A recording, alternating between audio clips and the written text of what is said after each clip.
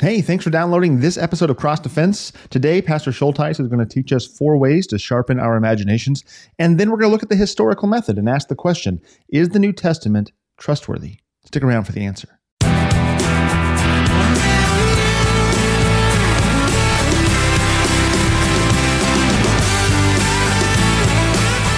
It's Monday, which means it's time for Cross Defense. You've been waiting all week, and here we go. All week. Yeah, it's only Monday. So you've been waiting, a day and a half? Well, no, you've been waiting all week since the last time I talked to you. So you've been waiting for 8 days. 8 days is a good number for the Christian. It is a wonderful number for the eternal day, the 8th day. It's going to be a great show today. We have our regular Imagineer with us all ready for this first segment. We're going to put the Exciting the Imagination segment first in the lineup today. I want to make sure we get Sam lined up here to teach us about the imagination. But this is the show. This is the show where we equip the mind, excite the imagination, and comfort the soul, all with God's word. And we do that for a reason, as I say every week, because we have a fierce foe. We have a fierce enemy, and our only defense is Christ on the cross. And so we want to fortify those things which the Lord has given us, our minds, our imaginations, and we want to tend to the soul so that we know the gospel, so we never forget in this crazy world we live in 2021 that our Lord still loves us. He is with us, and he has established all kinds of ways to make sure we know that in all the different aspects of who we are. Whether we're using our bodily members in our vocations of manual labor, or whether we're training our minds to dwell and study on his word, or whether we're using our imaginations to contemplate his word and to help shape the way we think and even the way we feel and the way we address the world. So if this sounds like something you're into, well, you're in the right place. Continue to listen for the next hour as we talk Scripture, as we talk about things that will equip the mind, excite the imagination, and comfort the soul. I am your host, the Reverend Tyrell Bramwell. I'm an admission counselor at Concordia Theological Seminary in Fort Wayne, Indiana, and it is a pleasure to broadcast to you right now via kfuo.org or your favorite podcast app. All of you who have taken the time to subscribe to this podcast, thank you so much for your support. I hope that you're finding this content to be of value to you. Later on in the show, we're going to talk about the historical method. We're going to talk about we're going to answer the question, is the New Testament trustworthy? When you read the words of Jesus, when you read the evangelists, when you read Paul and Peter, John, can you trust what you're reading? Can you trust that what we have today in 2021 is accurate to what they wrote in the first century? We're going to take a look at that, not theologically, but historically, because that's a question that we have to get to via the historical method. And while we're doing that, we're going to go back to our good friend John Warwick Montgomery, who we heard from last week. But also in the course of the conversation, we get to read from one of my favorite quotes, one of my favorite citations from a non-Christian, Josephus, as he, a historian in the first century, a Jewish historian, records information about Jesus that lines up perfectly with what the New Testament says about Jesus. Fascinating stuff. How the enemies of the Lord, if you say, if you will, the foes, those who are not Christian, can speak accurately about the Christ. That has a very powerful meaning. It means something very important to us as we try to answer the question of whether or not the New Testament and the Bible in general, whether or not it is to be trusted, whether it is a valid document that can inform who we are and what we believe. Okay, enough of me. Let me introduce, again, you know his voice. You know this man, Reverend Sam Schultheis. How are you today? Hey, good to be with you again, Ty. Doing pretty well. Great to have you. Always look forward to this time when we're recording these episodes. It's a lot of fun. I agree. So tell us, what do you want to teach us today about the imagination? Yeah, great question. So I was thinking, we've been visiting a lot of different things with talking about the imagination in Scripture. Like we spent some time looking at definitions.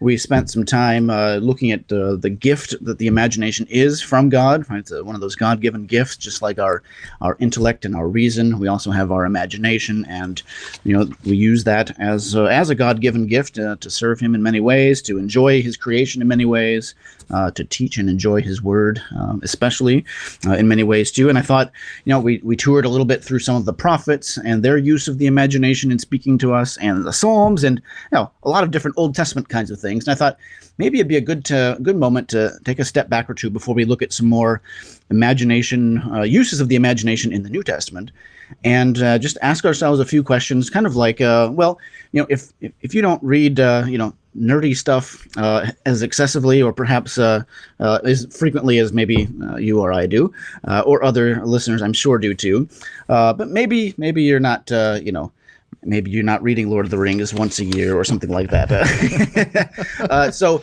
maybe you're asking yourself, well, this sounds wonderful. I love the discussion and the conversation around God's gift of the imagination, but what does that mean, right? We ask ourselves kind of that classic Lutheran catechism question.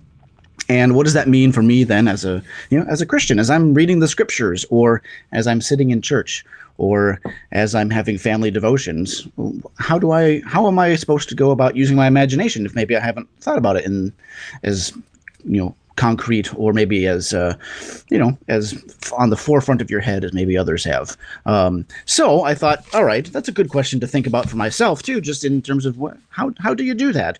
And I'm sure there's a lot more that we can say about this, probably a longer exhaustive list, but I kind of came up with like 3 or 4, questions, thoughts that are swirling around in our head, that I think are helpful to have swirl around in our head as we're reading Scripture. And there's a lot of questions that are good to ask, right?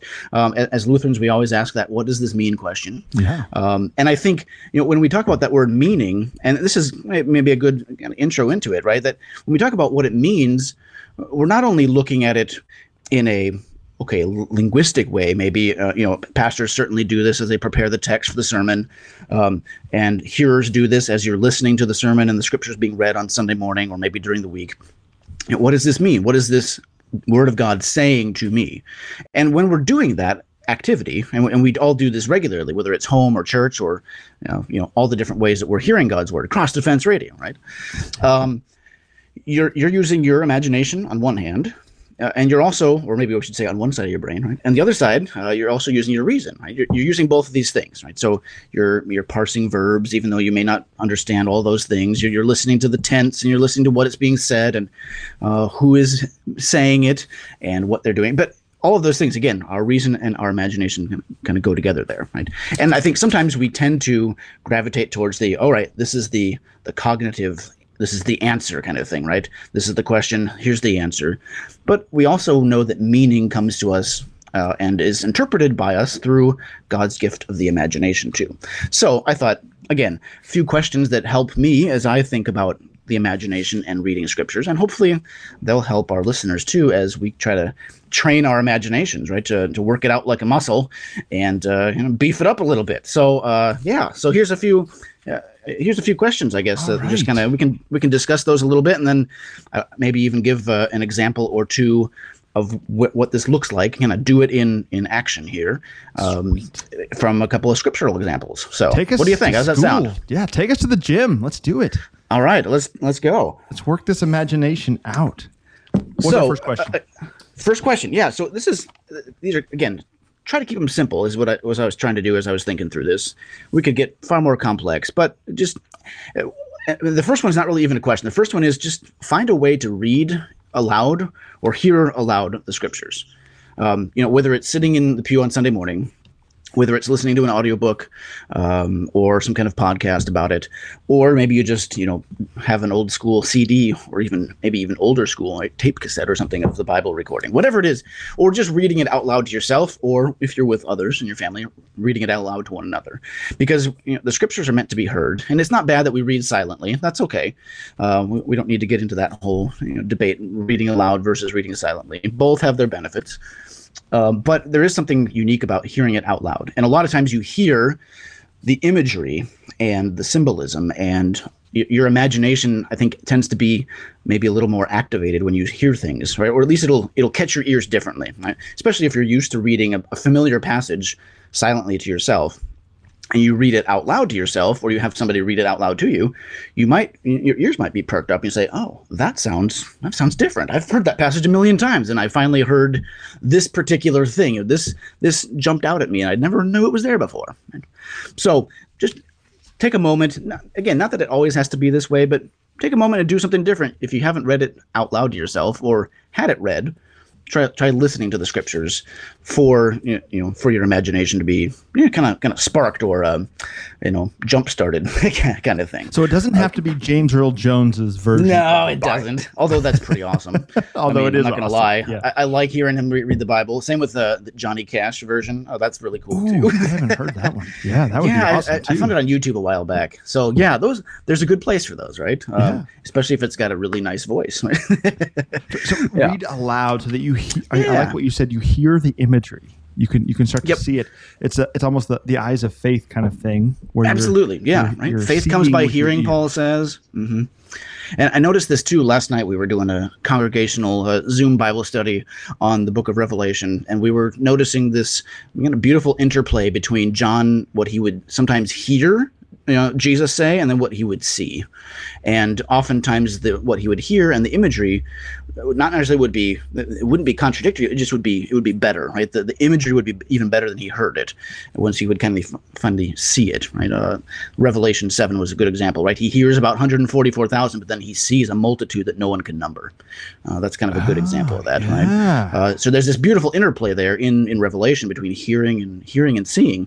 And now, obviously, we're seeing, when we read the scriptures, we're seeing quite a bit differently than John did, right? We're not divinely inspired, receiving the revelation from heaven, but right, we are given a God-given gift of the imagination to see in a way that God is revealing himself in Scripture, just like he calls us to do with our reason and all our senses, the Catechism talks about. So that's kind of the first point, really, again, not really a question so much as a suggestion. Right? Try reading or hearing out loud and see if that hits your ears or maybe awakens your imagination differently than reading silently. Or if you always hear it out loud, try reading silently and see if that works vice versa, right? You just never know. Yeah, using different parts of your being exactly to engage the word. Okay. Yeah, educators talk about different ways of learning, right? And that's just another way of hitting our brains in different ways, right? With the same message. Think about, I had said take us to the gym, and I always like gym references, even though I don't go to the gym nearly as much as I should. The idea that you can plateau when you're working on physical fitness. You can get to a point where you've done that move so much that unless you bump up more weight or unless you do a different move, you're not going to see much more gain. So what I'm hearing as I'm using my imagination is that by mixing it up a little bit, if I most of the time just use my eyes to read. Right. Then by engaging my tongue and my ears, if I'm the one reading it out loud, then I'm engaging the word in a new way, which is going to help me break through that plateau. Or and it's the same word, right? Yep. Yeah. Okay. Great. Exactly. I love it. One other quick kind of addendum to that, or sort of an attachment to that, would be consider finding a good way to add in a visual element, right, of this. Oftentimes in our Bible study, I will pull off images from, there's this wonderful website, fullofeyes.com. I think the guy's name is Christopher Powers. And I think I'm sure you've heard of him. And so he does wonderful exegetical illustrations, right? He illustrates scriptures with an amazing artistic talent, and does a really good job of faithfully capturing what's going on in particular scriptures. So, finding a good piece of artwork to go along with, like last week we had the baptism of Jesus at our church, and we had a bulletin cover or a picture that showed up on our church Facebook page or something, and it was an icon of the baptism of Jesus. And that, again, let those other ways of communicating kind of come alongside your reading and hearing of the scriptures, and I think they'll help and they'll be an aid for us. Right? Excellent. Yeah, absolutely. And that was fullofeyes.com for the listener, right? Yeah. Great little website, wonderful free resources. Yeah. So when it comes to questions, then, okay, once you're listening and hearing and whatever that mode that is taking there, right, sometimes just asking a simple question of, all right, what genre is this, right? When we talk about genre, we're talking about, what kind of style writing is it? What is, is it narrative history, like we maybe have in much of the first 5 books of the Old Testament, right, in the Torah, the books of Moses, or in the Gospels, right? You've got narrative history and other things like that. Okay, or is it like the Psalms, right? Is it more poetry, or is it Ecclesiastes or Proverbs? Is it more wisdom literature? Is it more prophetic like Isaiah or Jeremiah? Is it an epistle, Paul and so forth? Is it apocalyptic and, that has its own unique genre like Revelation and some parts of Jesus' end times teaching? Is it a parable of Jesus, right? So just looking around, part of this goes back to that age-old Lutheran interpretive tool called context, right? Just look at the context around you and see what the writing is doing, see what God is communicating through that particular genre, right? Because each genre has its unique kind of ways of being read. As far as you're going to read an epistle different than you are a historical narrative, right? And so just knowing that genre is there can be a helpful way of, okay, this is the way the story is being told in Mark, even compared to John's gospel, right? So even within the gospels, they use different ways of writing. And it's all the same writer, and we don't have to get into crazy stuff like they're different people and all that. No, right? Every author is capable of different things, right? Your letter to your wife might be a lot different, right, than your Sunday sermon to if you're a pastor to your congregation. At least it ought to be, because your wife might be a little upset by a sermon, right? So again, the gospel writers, the New Testament writers of Paul and so forth, they're using different ways of writing and different ways of communicating. So sometimes just asking yourself, all right, what is it? What is it saying? That can go a long way too, right? And then as you're reading, as you're looking through those wonderful, sections of context, verses, and then you kind of like a puddle, when you throw a rock into a puddle and it just ripples out, right? You look at the verse, you look at the verses around it, you look at the chapter, right? And you look at the whole chapter, and you kind of scan things around there. Just be mindful, and as you're listening to, right, be aware of what kind of metaphors are being used, what kind of symbols are being used, if there's symbolism there, what kind of images are there, right? A good example, right, is Jesus and John in the Gospel of John. We just got done with the baptism of Jesus, and in John's Gospel, right, John the Baptist talks to Jesus and calls him, right, he's calling him the Lamb of God. Right? Well, that's a big image. It's a symbol, but yet at the same time, it's also reality, because Jesus, it doesn't just represent a lamb, right? He is the lamb. He's the perfect lamb. He's the lamb that all the other lambs point to, right? So he's the sort of the archetypical lamb. Right? All the other lambs point to him and flow out of him, especially in the Old Testament, because Christ is now the perfect sacrifice, right? So it's not an accident that John calls him the Lamb of God who takes away the sin of the world. And yet at the same time, if all that we do is say, oh, yeah, that's nice, right? That's pretty. Jesus is the cuddly little lamb. No, that's not what it means, right? Jesus is the sacrifice, right? Jesus is the lamb. And how is he going to save us from our sins? Well, he's going to be like those lambs in the Old Testament. He is going to go to the slaughter for us. Right? He's going to go to the cross for us. He's going to bring about a new great Passover for us, right? So looking at the symbolism, looking at the language, looking at the metaphors, even just sometimes the titles of our Lord himself that he chooses and gives to others about himself, or that others refer to him as, can be a way of, that's what's going on here, right? When he is called the high priest in Hebrews, right? Well, why is he called the high priest? It's more than just a name or a title. It describes who he is and what he's come to do, right? So our imagination is needed there, right? We need our imagination to engage those and to help interpret those. That should help us break through getting caught up in like jargon and our own vocabulary, right? We hear high priest so much, and we're like, oh yes, this is a religious text. Of course, he's a high priest. Right. Yeah, but the context. Right, but what does that mean, right? What does it mean to be the high priest, right? And what does it mean that Jesus is the priest? Right? So unpacking those words, and especially the familiar ones, right? Because we tend to, and it's not bad that they're familiar. They're familiar for a reason, and they're good for a reason. But then we go back and look at them, right? Most of all, right, most importantly, is what are these images, what are these symbols doing, right? How are they pointing us to Christ? Because I think time and time again, when we hear imagery being used, when we hear symbolism being used, when we use all these, imaginative language, metaphors, similes, all this beautiful stuff, right? God's giving us this gift of language, and he's giving us the gift of imagination to use those things and to then, right, just like he points our reason and our mind is captive to Christ, right? Martin Luther is famous for saying, our imagination is captive to Christ too. And he calls us to use that and uses imaginative language to do it. So you can see it, you can see it all over the scriptures, right? The Psalms is a big way, right? When Jesus talks about himself being the good shepherd, you think, oh, all right, he's talking about Psalm 23 stuff here, right? He's going to lead me beside still waters, right? And start unpacking what does that mean, but use that meaning by, discover that meaning, I should say, by using your imagination, right? What does it reveal about Christ and his love for us? And I think those are just a few questions, right? Look at the genre, look at the symbols, look at the imagery, the language, and then look at how that points you to Christ and what it reveals about his love for us. And that'll be, that's a good start anyway. There's probably more, but that'll get you a good ways to unpacking your imagination when you read the scriptures. Thank you so much, Pastor, for giving us these really tangible, really basic. I love how you said simple.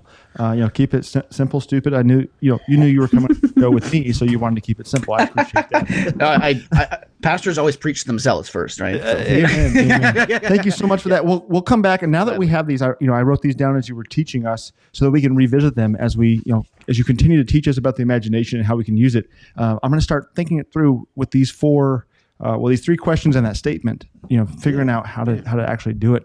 And it's going to be fun. Thanks a lot, Sam. I appreciate it. Awesome. You're welcome. We will talk to you next time. Sounds good.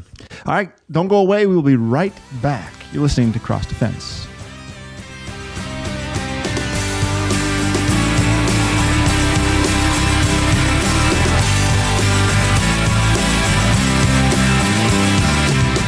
Greetings, saints of our Lord. This is Pastor Brady Finner. I am humbled to be the new host of Thy Strong Word. Every weekday from 11 to noon, we will receive the gift of God's Word and Paul's epistles for our new series. We will travel with Paul from city to city, from letter to letter, as he encourages, exhorts, proclaims, and points us to Christ and Him crucified for your forgiveness. Join us, live or on demand, because God has gifts to give for you.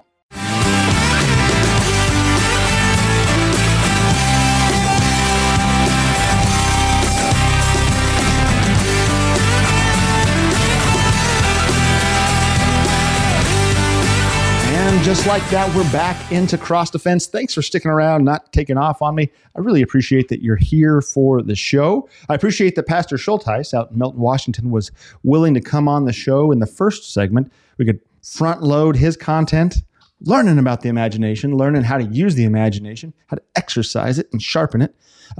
We could do all that in the beginning of the show so that we could put segments 2 and 3 back to back, because we're going to talk about the same topic. We're going to need at least these 2 segments to get through it. If not even more time. We're already going to condense the material and just give you an overview for the show. If any of this information is interesting to you, if you'd like to go deeper into it, please just let me know that. You can contact me via my website. There's a contact page there. It sends me an email when you use that contact page. It's TyrellBramwell.com. Just go to the bottom of the page. You can't miss it. There's a little button there that says contact me or get in touch or something like that. It's at the bottom of the page. And start that conversation. If you find any of today's content strikingly interesting, if it's something that piques your interest and you'd like to know more, please go ahead and get a hold of me that way. Not so active these days on social media, just kind of taking a break. It's kind of resting, recharging. I don't know what's going to happen with me in the future on those platforms, but I'm enjoying coming to you here on Cross Defense at kfuo.org. That's great. And I'm enjoying these conversations, the interaction we have, and the opportunity to study God's Word and to get into this stuff with you. So feel free to use the email on my website to do that. Now, let's talk about the rest of today's show. We're going to ask the question, is the New Testament trustworthy? That's the question for the remainder of the show. And you might find it surprising to find out that the answer to that question of whether or not the New Testament is trustworthy really has nothing to do with theology. We don't run to the Bible to find out if the Bible is trustworthy. Not so much. Kind of, sort of, but not really. You'll get what I'm saying here in just a minute.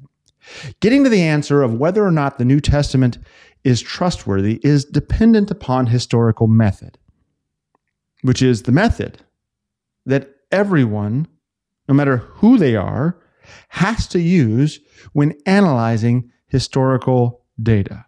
Christians don't find the Bible to be trustworthy because they're Christians, because of their theology. You get me? No, the trustworthiness of the Bible is discernible on its own. You can be an atheist, vehemently opposed to Christianity. You can be an agnostic who just doesn't care that much. You can be a Muslim, a Hindu, a Mormon. You can be a Christian too. Whoever you are, you can be that.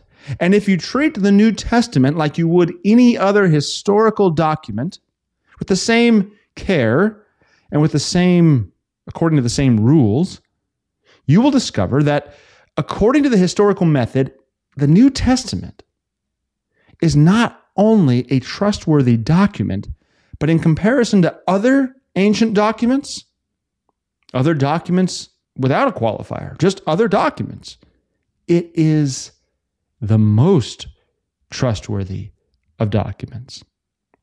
We'll give you a few examples today as we go through and try to show this in action. Okay, so let's break down this historical method. Let's at least get into the historical method as we have time.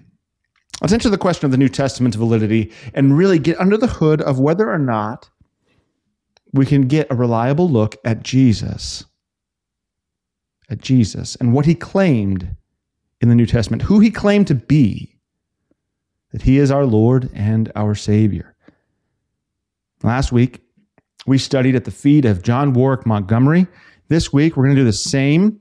He offers a succinct little booklet, an outline of what we're talking about in History and Christianity from 1971. As he puts it, we shall go directly to the documents themselves and subject them, the New Testament documents, to the tests of reliability employed in general historiography. That's a tongue twister. Historiography and literary criticism. So we're actually going to, I want you to hear this right. We're not going to treat the Bible with sort of any sort of lack of reverence. In fact, we're going to treat it with the same reverence we would treat other ancient documents, because the inclination by the critics is to not give the Bible its due reverence, at least the reverence of being ancient texts that deserve to be studied and deserve to be analyzed according to the same rules as other ancient texts. Now, once we get into them, the Christian, obviously, because he is learning from them, understands that the Bible deserves even more reverence as the Word of God. But just for the sake of this understanding, we make sure we're giving it the reverence, at least the reverence that we give all ancient texts as we study them honestly and without bias or presupposition. It's what we already said. Christians aren't naive fools, blindly assuming the inspiration of Scripture.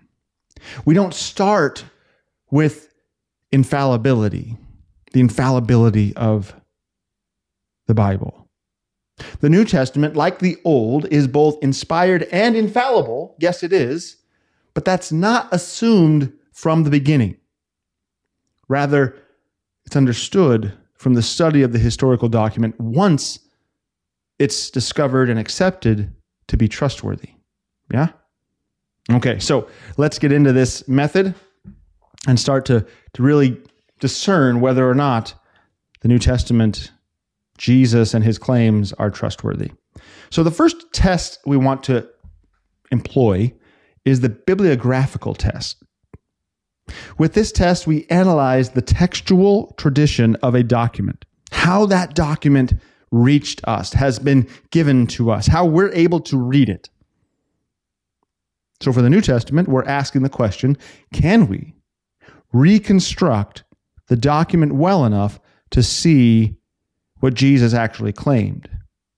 right? So Jesus made claims. Can we actually reconstruct exactly what Jesus said, parse through legends and myths and fabrications, and get to what he actually said? Can we reconstruct that with any sort of validity? The answer is a resounding yes.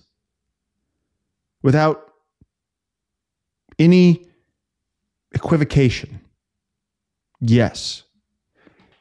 Montgomery quotes a scholar on this topic, Sir Frederick Kenyon, and this is what Kenyon says. In no other case is the interval of time between the composition of the book and the date of the earliest extant manuscripts, that's currently still existing manuscripts, so short as in that of the New Testament.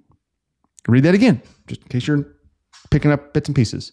In no other case is the interval of time between the composition of the book, when it was written, and the date of the earliest still in existence manuscript so short as in that of the New Testament. The books of the New Testament were written in the latter part of the 1st century. The earliest extant manuscripts are of the 4th century, say from 250 to 300 years later, he says. This is what he says. Now hold on to that because we're actually going to minimize that gap even further. But this is what he starts off by saying. This may sound like a considerable interval, Kenyon says, but it's nothing compared to that which parts most of the great classical authors from their earliest manuscripts. We believe that we have in all essentials an accurate text of 7 extant plays of Sophocles.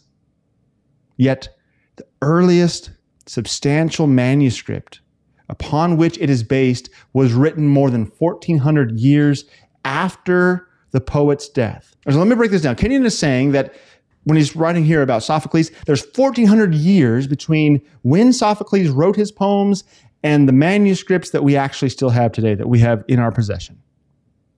And we can verify, we're confident to say that even though there's a 1,400-year gap, that Sophocles wrote them and they are accurate to what Sophocles said.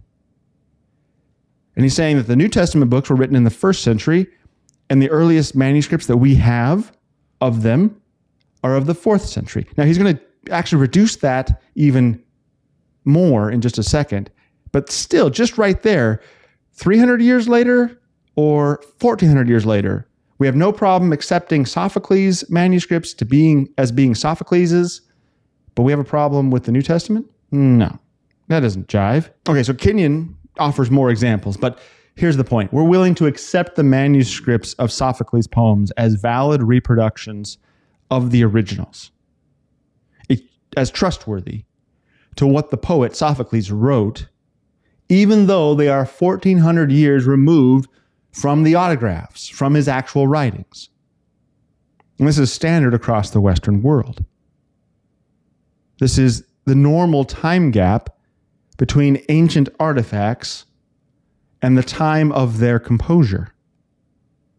But when we look at the New Testament, immediately, we discover that the time gap isn't 1,400 years, but easily 250 to 300 years. And actually, a lot shorter than that.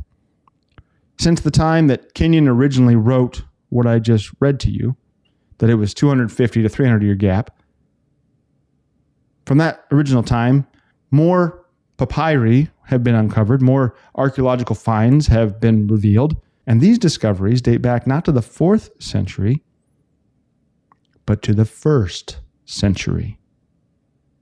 Presented with this information, speaking as an honest scholar, Kenyon said, the interval then between the dates of the original composition and the earliest extant evidence becomes so small as to be, in fact, negligible.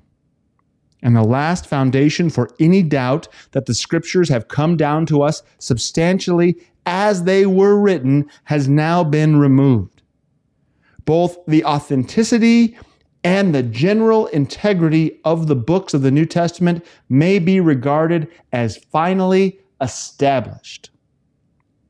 Basically, given the evidence that the manuscripts are authentic to the originals, sorry, getting a little tongue-tied there, And in light of the fact that we have thousands upon thousands of manuscripts or portions of manuscripts from antiquity to compare and contrast with a library of quotes from early Christian writers citing the New Testament, we can conclude, as Montgomery does, that to be skeptical of the resultant text of the New Testament books is to allow all of classical antiquity to slip into obscurity. For no documents of the ancient period are as well attested bibliographically as the New Testament. So if you want to throw out the New Testament based on bibliographical evidence, you have to throw out all of classical literature, classical antiquity. You got to get rid of it. It will be gone. You will not be able to trust anything coming to us from classical antiquity. In other words, we know the textual tradition by which we have received the New Testament. It is clear and beyond bulletproof. According to the bibliographical test, the New Testament is a trustworthy document. But there are more tests to run, such as the internal evidence test and the external evidence test.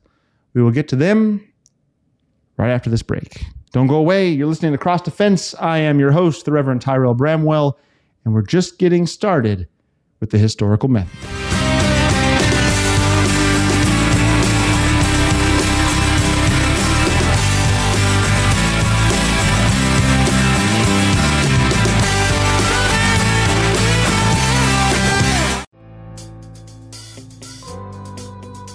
The USA is the third largest mission field in the world, and church planting is one of the most effective means of making new disciples, new missions to new people in new places.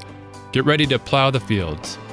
Check out the Mission Field USA podcast produced by the LCMS Office of National Mission. You can find it at kfuo.org or anywhere you get your podcasts.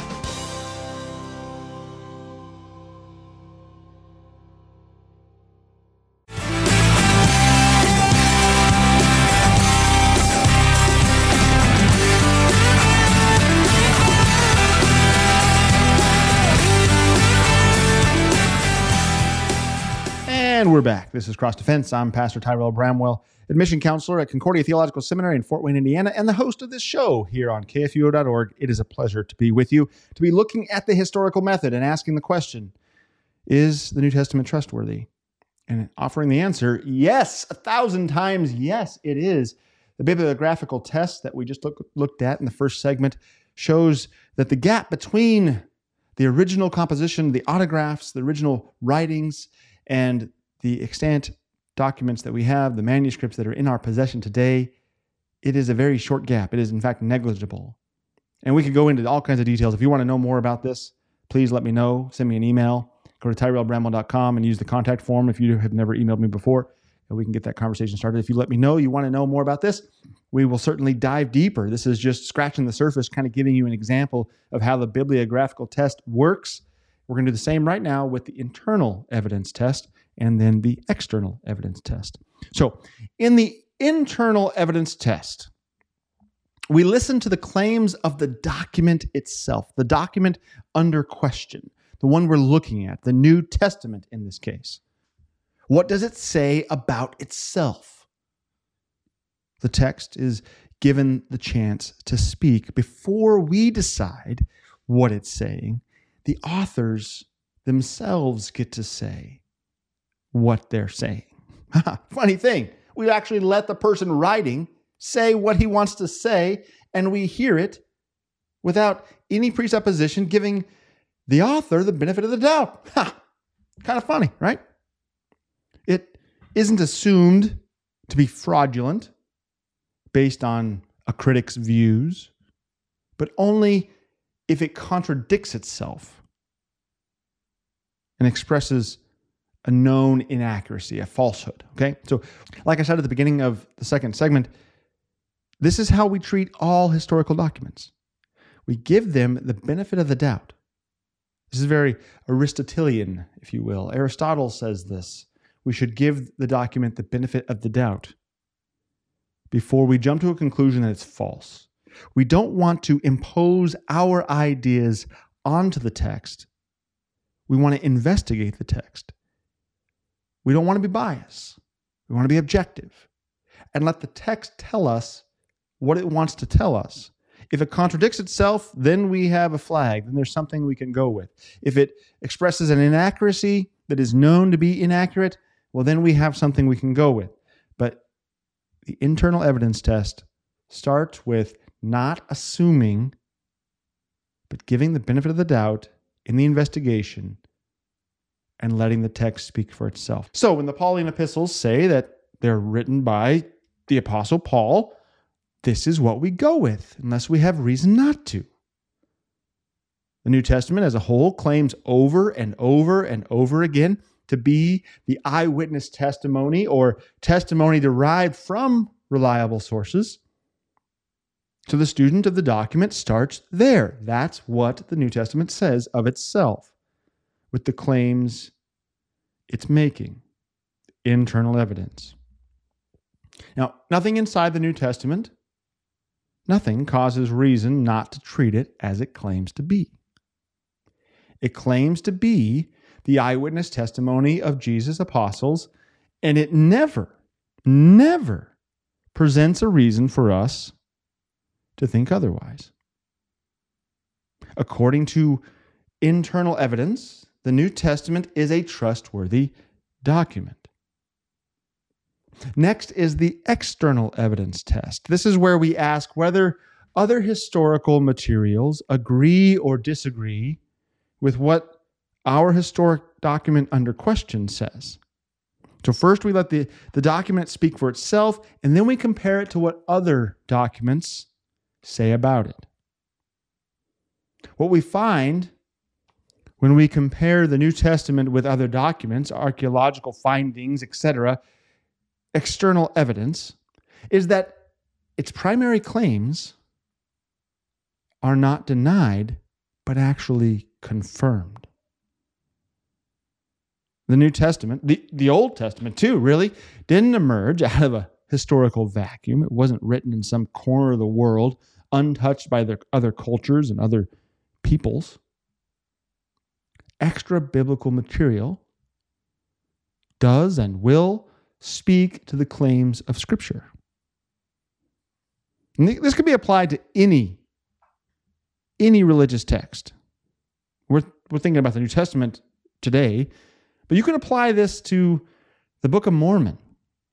Can you look at extra Mormon material that is not within the Book of Mormon, and confirm what the Book of Mormon says about itself? Or does it contradict what the Book of Mormon says? Right? This is about, you can do this with the Quran. You can do this with any religious text. In fact, we probably should. You probably should. As you weigh out all the different religions out there, coming to terms with what they teach and whether or not they are trustworthy, you can look at what they say of themselves, and you can look at what other texts say about them. And not even texts, but geography, archaeology, all the different evidences that we have. Does it support or does it reject what that religious text is saying of itself? Okay, so I think you get the idea. Okay, Montgomery cites a great example of this.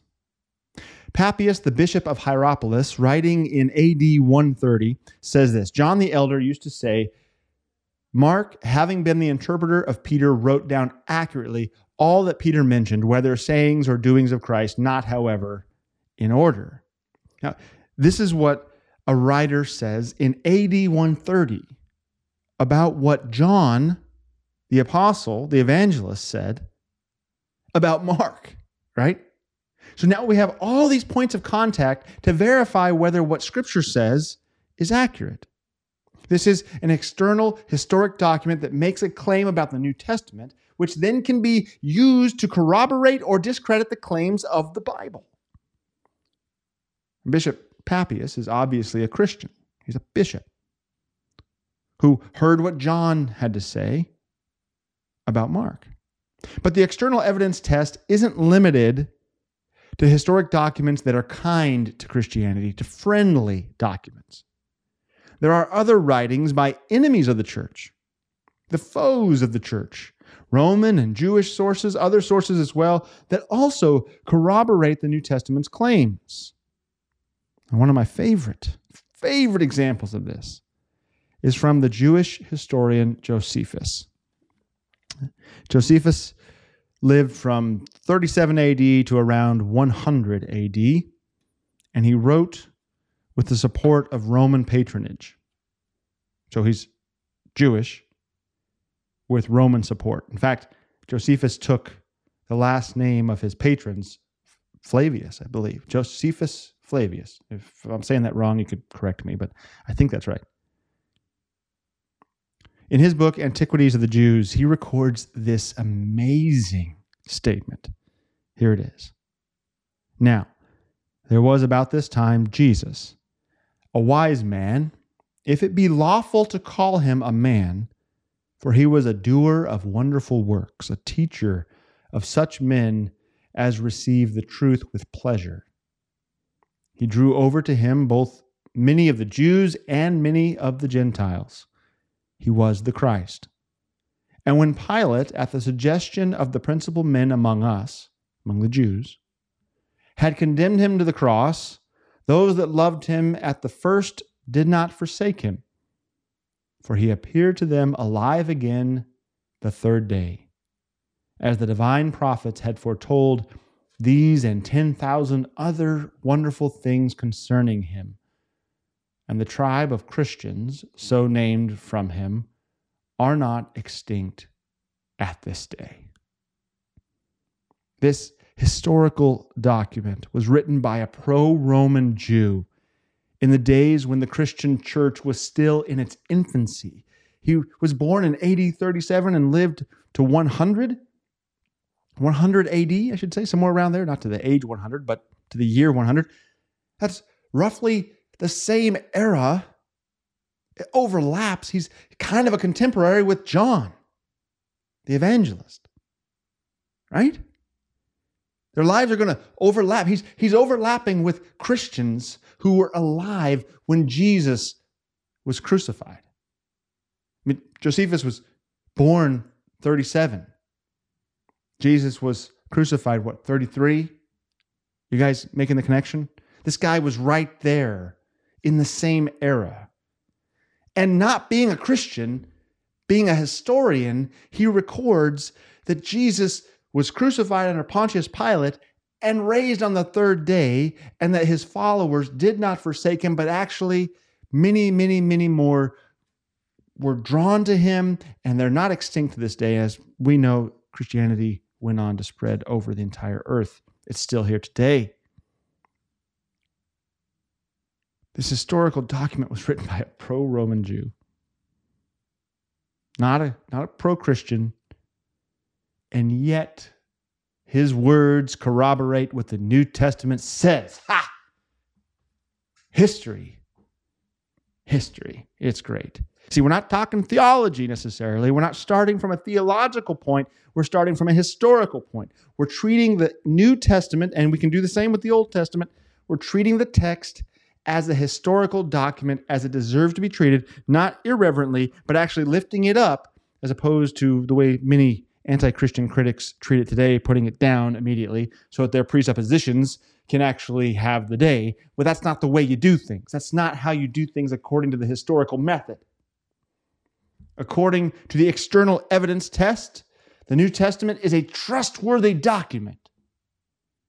External evidence, other documents support the claims that the internal evidence test confirmed, the claims that the document makes of itself. Isn't that awesome? Historical method. The bibliographical test, the internal evidence test, the external evidence test. These are tools that we can apply to the New Testament, to the Old Testament as well, before we even get to the point of theology, to belief. And we can answer the question, is what I'm reading trustworthy? It may seem fantastic, and that really is why many critics reject it, because of the miracles. And that's kind of what Montgomery's getting at with the whole point of his little booklet is that there are critics, educated academics, scholarly type critics who reject the Bible because of the miracles within it, because it's fantastic, because it's hard to believe that someone could get up from the dead, that someone could be born of a virgin. It's hard to believe all these fantastic wonders that the Lord did. And so they reject it out of hand immediately before they give it its due diligence, before they treat it like the historical document that it is and investigate it honestly, without bias, but objectively, letting the text speak for itself, analyzing the history of how we received the text that we're now analyzing, and then also letting the culture and the history that the text emerged from and within speak to it as well. External evidence. Is the New Testament trustworthy? According to the same historical method that we use to validate every other historical document, the answer is a resounding, unequivocal yes. Yes. Today we introduced those 3 tests. There are other ways we can get at this as well. I hope this piqued your interest in a little bit of apologetics. According to each of these tests, you, my friends, have every reason to be comforted by the cross of Christ, to believe in the Jesus of the New Testament, what the apostles handed down to us. According to each of them, you have every reason to believe and be a Christian, to be baptized, to receive the Lord's Supper, to believe it is actually Christ's body and blood, that your baptism is a new birth, your new birth into Christ, to believe that you will live forever in paradise, the new heavens and the new earth with Christ, to believe all the miraculous signs that Jesus did, to believe in the empty tomb, to believe that you will have an empty tomb, that you will get up from the grave. You have every reason to believe these teachings of Scripture to be trustworthy, not from a place of theological insight first, but from a place of historical observation, sense, reason. God gave us our minds, our ability to think for this very reason. You do not have to believe blindly, but apply your logic. Treat the text honestly, without presupposition or agenda, and let it tell you if it's trustworthy, and it will. It does. It did. The issue is not with the New Testament. Someone doesn't believe the New Testament to be trustworthy and therefore believe what it says inside to be accurate. The issue is with the critic. And the issue is not founded or rational. It's misplaced. All right, well, that's it for today. The cross, my friends, is your defense. Until next week, may the trustworthiness of Christ bring you peace and security. Christ be with you.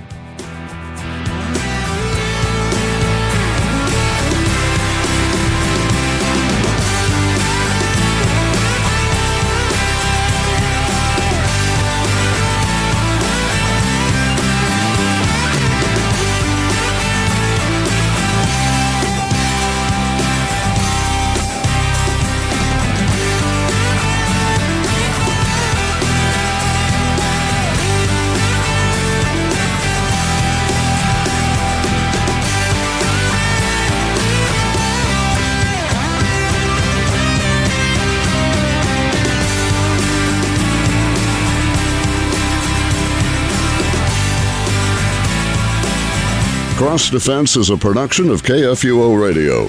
Find past episodes and support Cross Defense at kfuo.org.